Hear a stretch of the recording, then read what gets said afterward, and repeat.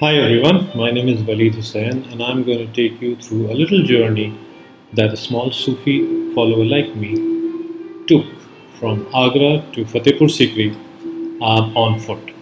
Here it is, and here's my story. So it was one of those really nice warm days, when I was working in Delhi, and one fine day I decided that I wanted to go and have a look at the monuments in Agra, and also have a small one-day trip to Fatehpur Sikri to see the shrine and the monuments there. Now it so happened that it also was one of those days when, while reading, I picked up a certain fact, and it sort of stayed with me for the rest of the day. The Mughal Emperor Akbar had taken a vow, or rather a pledge, that he would walk from his palace to the saint's abode in Fatehpur Sikri, which was only known as Sikri then. Fatehpur happened later. So he decided to walk all the way to Salim Chishti's abode in Sikri. Because the one big reason for that was that he, as an emperor, did not have a heir who was in his palace who would live. He had kids from various women in the palace, but the children would not survive for more than a year, and then he did not have someone that he could pronounce as his heir. So he decided that he would go up to the saint and seek the saint's blessings, and that's how his journey began. So he began to walk with his entire big coterie, and he reached Salim Chishti's abode in Sikri. Now at that point of time, Salim Chishti was I think over about 80, 82 years old, or probably 90. I'm not sure about the fact there, but he was well past his 80s. And Akbar, on the other hand, was still in his 20s.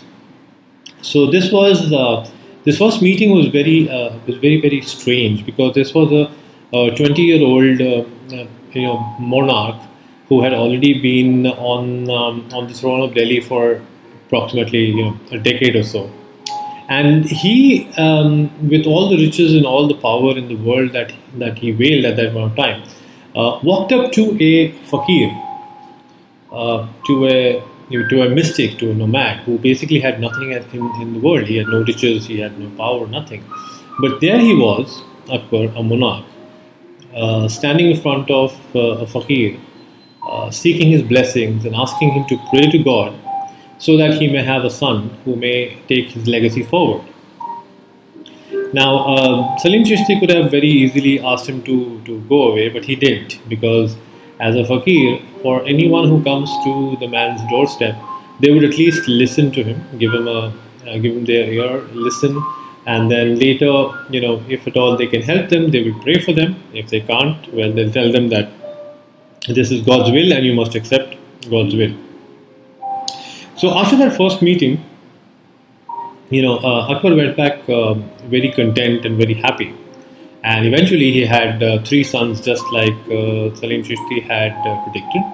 And he named the first son after Salim Chishti. That's how Salim, or Jahangir as we all know him, the Mughal emperor, got his name.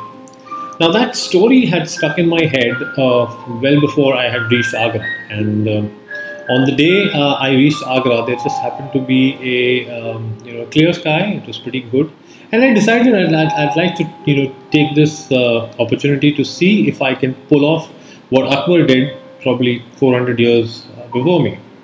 And that's how I began this journey of my walk from Agra to Fatehpur Sikri. Now, the only difference was that I had a proper laid out road where I could walk.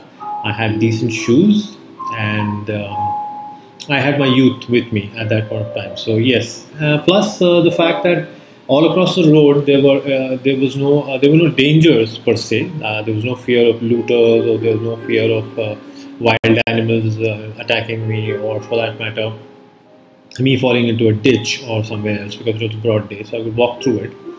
The journey basically began at like 10 in the morning, and then from there on, I must have walked through the day in parts. I stopped at regular inns to sort of eat food or maybe drink water, etc. And in that process, I realized quite a few things. I learned many things about myself in that one journey. I was also able to compare the times that I live in and the times that Akbar probably traveled on this road and saw what was up ahead.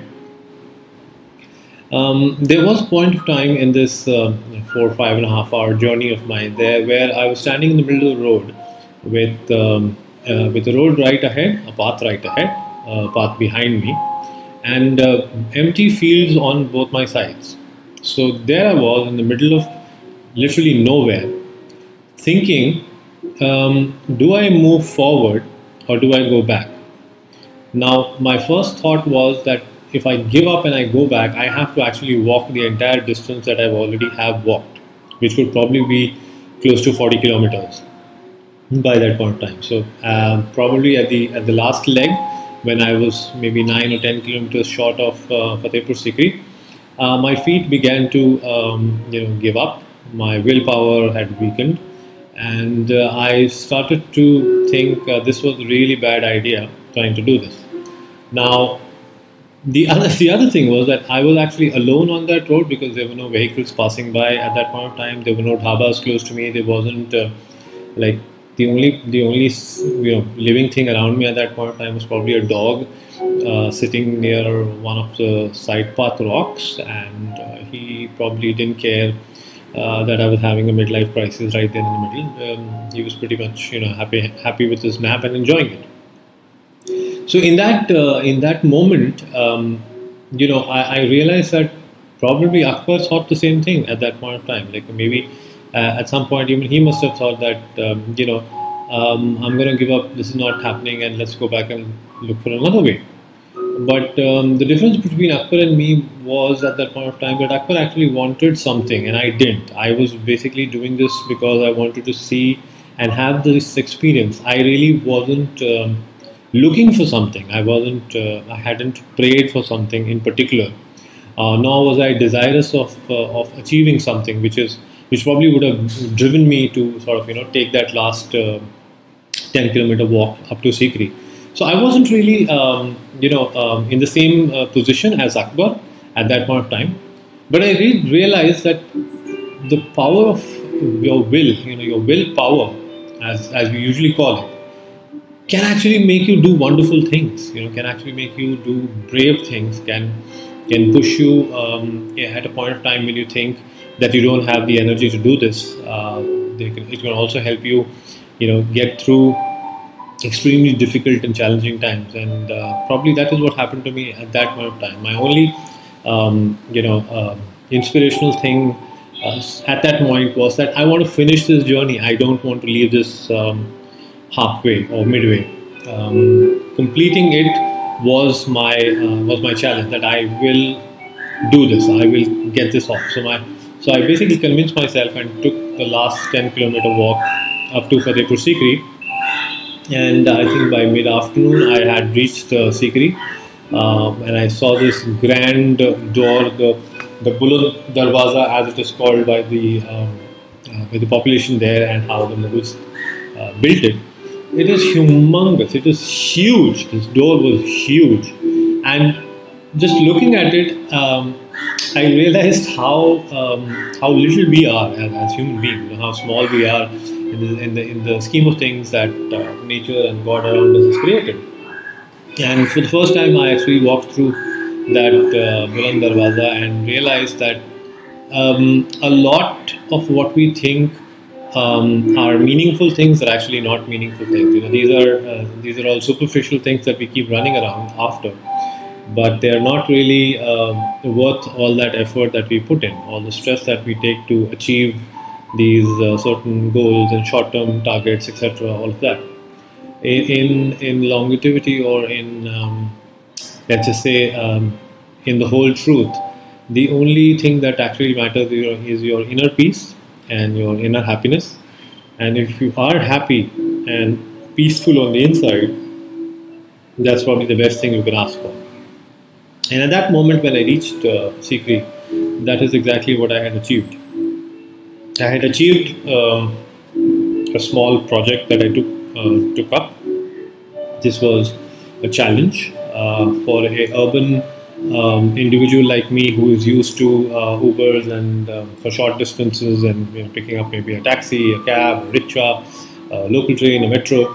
In urban settings barely ever walk. I mean, the only time we actually walk is when you go out to a park or a garden and actually put in the legwork and walk.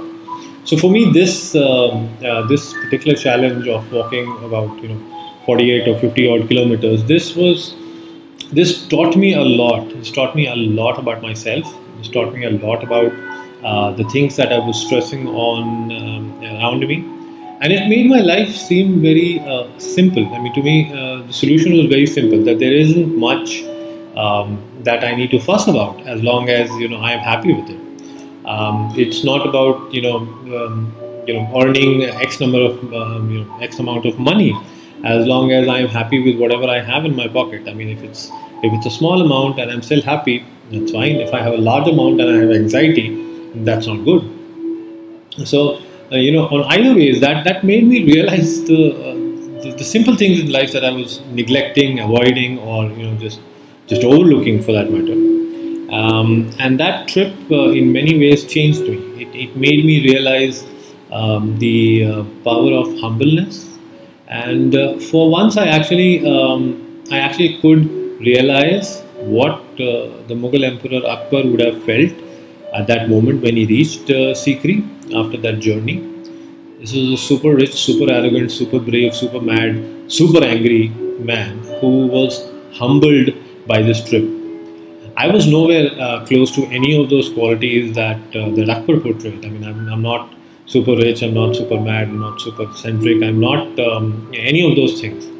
But even I felt the humbleness when I reached there, that at Sikri, that this is not some simple joyride. This is actually a meaningful journey, and that meaningful journey gave me a meaning to move forward in my life, and that was basically why I will always remember this trip amongst all the trips that I've taken across the world. And this one really taught me something without me actually having heard a sermon or taken a lesson from. This was self-realization, and the self-realization happened in isolation, so to speak. I mean, I was out there in the open, but I was still isolated for long periods of time, where there was no one other than me walking on the street, going towards a shrine, and that taught me so much more than maybe my professional life or my experiences at my workplace would have. That one trip taught me a lot. It showed me so many things about myself, that am I a quitter? And I realized that yeah, I could just be one. And it's pretty normal because a lot of people are quitters. So it told me that with a little when a little challenge comes up ahead, and the first thought to your mind is I can't do this. Let's just quit and walk away, because we're so used to having this comfort zone, this comfort level that we have with our life and around us, that when we are up against an uphill task or a challenge, we usually have the first thought of walking away, running away, fight or flight. This is mostly flight, but it taught me that there is the other F, which is fight, which is also equally important as flight in that equation. And that made me realize that if you just take that one little step and move towards this challenge or move towards the task, you will actually be able to complete it without the fear of losing. Now, the fear of losing, of course, is a huge fear for all people. Everyone is scared of losing. Everyone is scared of coming second. Everyone wants to win most of the time. So that fear of losing is a good thing in some ways. That's also something which I learned, that it's good to have that fear, because then you will at least take the step to move forward and try something. But if I didn't have the fear of losing, there wouldn't be the initiative that I would not be taking to move forward. And amongst the many things that I learned, this was also a good factor, that I learned that having the fear of loss or of losing is actually a good thing to motivate you to actually succeed. Thank you, Waleed, for sharing your wonderful journey with the audience of Footloose by Shrey and Ish. And we look forward to more such stories from you. Thank you.